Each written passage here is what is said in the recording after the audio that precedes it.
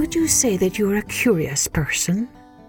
Do you like asking a lot of questions? Do you wonder a lot about all sorts of things in the world? Where do you go to find out the answers to your questions? Hello everyone, I'm Kathleen Pelly. Welcome to Journey with Story. Today's story is a famous tale written by Rudyard Kipling about a baby elephant who is so curious he simply cannot stop asking questions from everyone. They say he has an insatiable curiosity. Now, that might be a new word for you, but I bet by the end of the story you will know what insatiable means. Big thanks to all of our wonderful Patreon subscribers who are enjoying all sorts of wonderful perks such as our colouring sheets, our stickers and autographed books. If you're interested, you can find out more about how to subscribe on our episode notes. And a big shout out to our loyal listeners Isabel, Fiona and Sam. And a happy belated birthday to Fiona, whose mum bought my book, The Giant King, for Fiona, because it's one of her favourite Journey with Story episodes. Enjoy, Fiona! Now let's take a journey with The Curious Elephant's Child by Rudyard Kipling, adapted by Kathleen. Long ago and far away, the elephant had no trunk. The elephant had only a small nose about the size of a shoe. The elephant could move his short nose from side to side, but he could not pick anything up with it. One elephant, a bitty baby elephant, was full of insatiable curiosity. Every day he asked question after question. He asked so many questions that he filled the whole of Africa, which was where he lived, with his questions. He asked his tall aunt, the ostrich, "Why do tail feathers grow so long?" He asked his tall uncle, the giraffe, "What makes your skin so spotty?" He was full of questions because of his insatiable curiosity. He asked his aunt, the hippopotamus, "Why are your eyes so red?" He asked his hairy uncle, the baboon, "Why do melons taste so good?" But even after asking all these questions, he was still full of more questions. He had an insatiable curiosity. He asked questions about everything. He asked questions about what he saw, what he heard, what he smelled, what he felt, and what he touched. Soon all his aunts and uncles grew tired of all his questions. They told him that he was full of insatiable curiosity. One morning the elephant's child thought of a new question, one he had never asked before. He said, "What does the crocodile have for dinner?" Everyone said, "Hush, be quiet, no more questions." As the elephant's child was walking away, he spotted the kolokolo bird. He told the kolokolo bird, "Everyone is mad at me. They keep telling me to be quiet. They say I have too many questions, but I still want to know, what does the crocodile eat for dinner?" The kolokolo bird told the elephant's child, "Go to the Limpopo River and sit on the bank. You will find out." The next day, the elephant's child packed a basket full of food. 100 pounds of bananas, 100 pounds of sugarcane, and 17 melons. He said farewell to all of his family. "I am going to the great grey green greasy Limpopo River," he told them. "I will see for myself what the crocodile eats for dinner." They all wished him luck and told him they hoped he found the answer to his question. The elephant's child travelled east by north, eating bananas, sugar cane, and melons to sustain him. He dropped the rinds and the peelings as he went, because of course he could not pick them up with his short nose. At last he came to the banks of the great grey green greasy Limpopo River.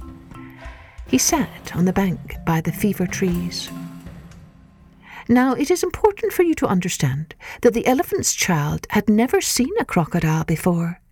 He didn't know what a crocodile looked like. But he was still full of curiosity because he had an insatiable curiosity. The first thing he saw was a bi-coloured python rock snake. It was curled around a rock. "Excuse me," said the elephant's child, who always minded his manners. "Have you seen a crocodile in these parts?" "Have I seen a crocodile?" said the bi-coloured python rock snake in a very irritated voice. "What question will you ask me next?" "Excuse me," asked the elephant's child, "but what does the crocodile eat for dinner?" The bi-coloured python rock snake told the elephant's child, "Go right up to the edge of the great green greasy Limpopo River and sit by the trees. Watch for the crocodile and you will see for yourself what he eats." So the elephant's child thanked the bi-coloured python rock snake and walked down to the river. He sat on the bank and watched. The elephant's child saw a long green scary thing lying at the edge of the water. "Excuse me," said the elephant's child very politely as always, "have you seen a crocodile in these parts?" The crocodile winked one eye and lifted his tail out of the mud. "Come hither, little one," said the crocodile. "Why do you ask me such a question?" "Excuse me, but I want to know what a crocodile eats for dinner," replied the elephant's child. "Come hither, little one. I am the crocodile." The elephant's child grew very excited. He kneeled down on the bank. "You are the crocodile I've been looking for all these days. Will you please tell me what you eat for dinner?" "Come hither, little one. I will whisper the answer to you," said the crocodile. The elephant's child put his head next to the crocodile's large mouth. He wanted to hear the answer to his question. "What do I have for dinner today? I think I will have an elephant's child." And with that he grabbed hold of the elephant's child's short nose. This annoyed the elephant's child. He said, speaking through his nose, "Let go, you're hurting me." The bi-coloured python rock snake scuffled down the bank and cried, "My young friend, pull as hard as you can. It is my opinion that the crocodile will jerk you into the water if you don't." The elephant's child sat back on his legs and pulled and pulled and pulled and pulled. His small nose began to stretch. The crocodile flapped his tail and splashed the water. He pulled and pulled and pulled the elephant child's nose. The elephant's child spread all his 4 legs out to get a firm footing on the ground. He pulled and pulled and pulled. His nose kept on stretching. It was getting longer and longer. The crocodile pulled and pulled and pulled too. The elephant's child's nose grew longer and longer. Now his nose was nearly 5 feet long. The bi-coloured python rock snake came down and knotted himself around the elephant's child. He and the elephant's child pulled and pulled and pulled. At last, the crocodile let go of the elephant's child's nose. It made a loud plop. The noise could be heard all up and down the great grey green greasy Limpopo River.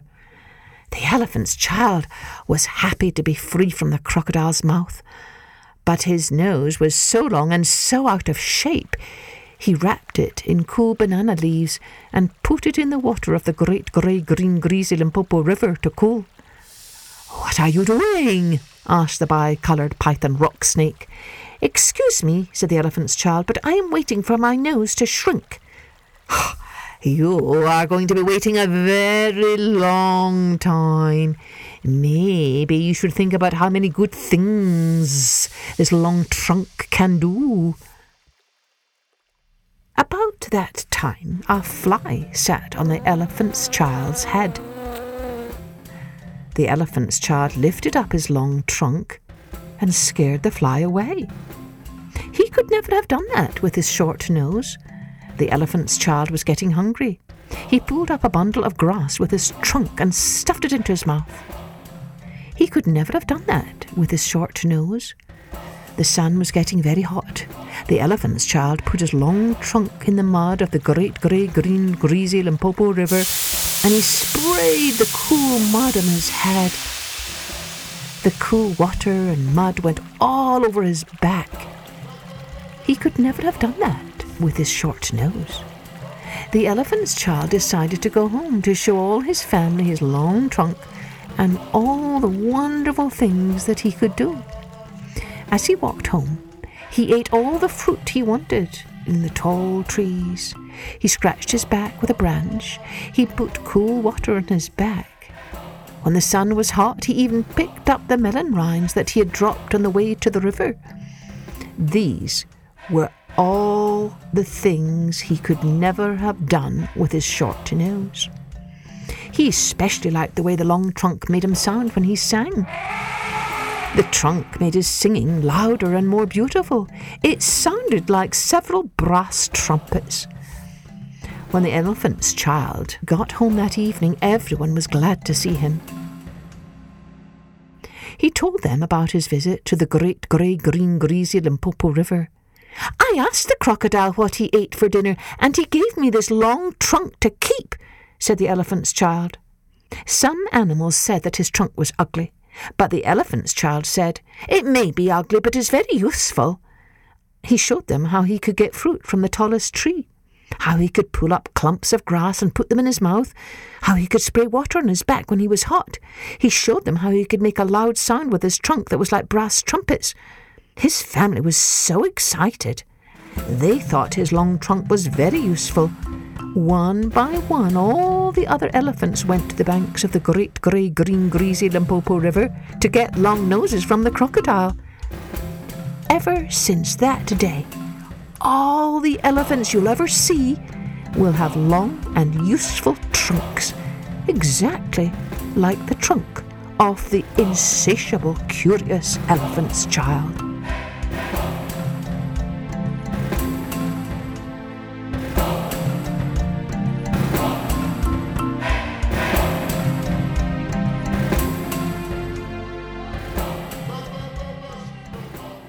Did you guess what the word insatiable means? Yes, it means never-ending. This baby elephant definitely had a never-ending curiosity. He had an insatiable curiosity. Can you say that with me? Insatiable. Insatiable curiosity. Isn't that fun to say? You might try using it the next time you ask your mum or dad or your teacher a question. You could finish by saying, "You see, I have an insatiable curiosity, just like the curious elephant's child."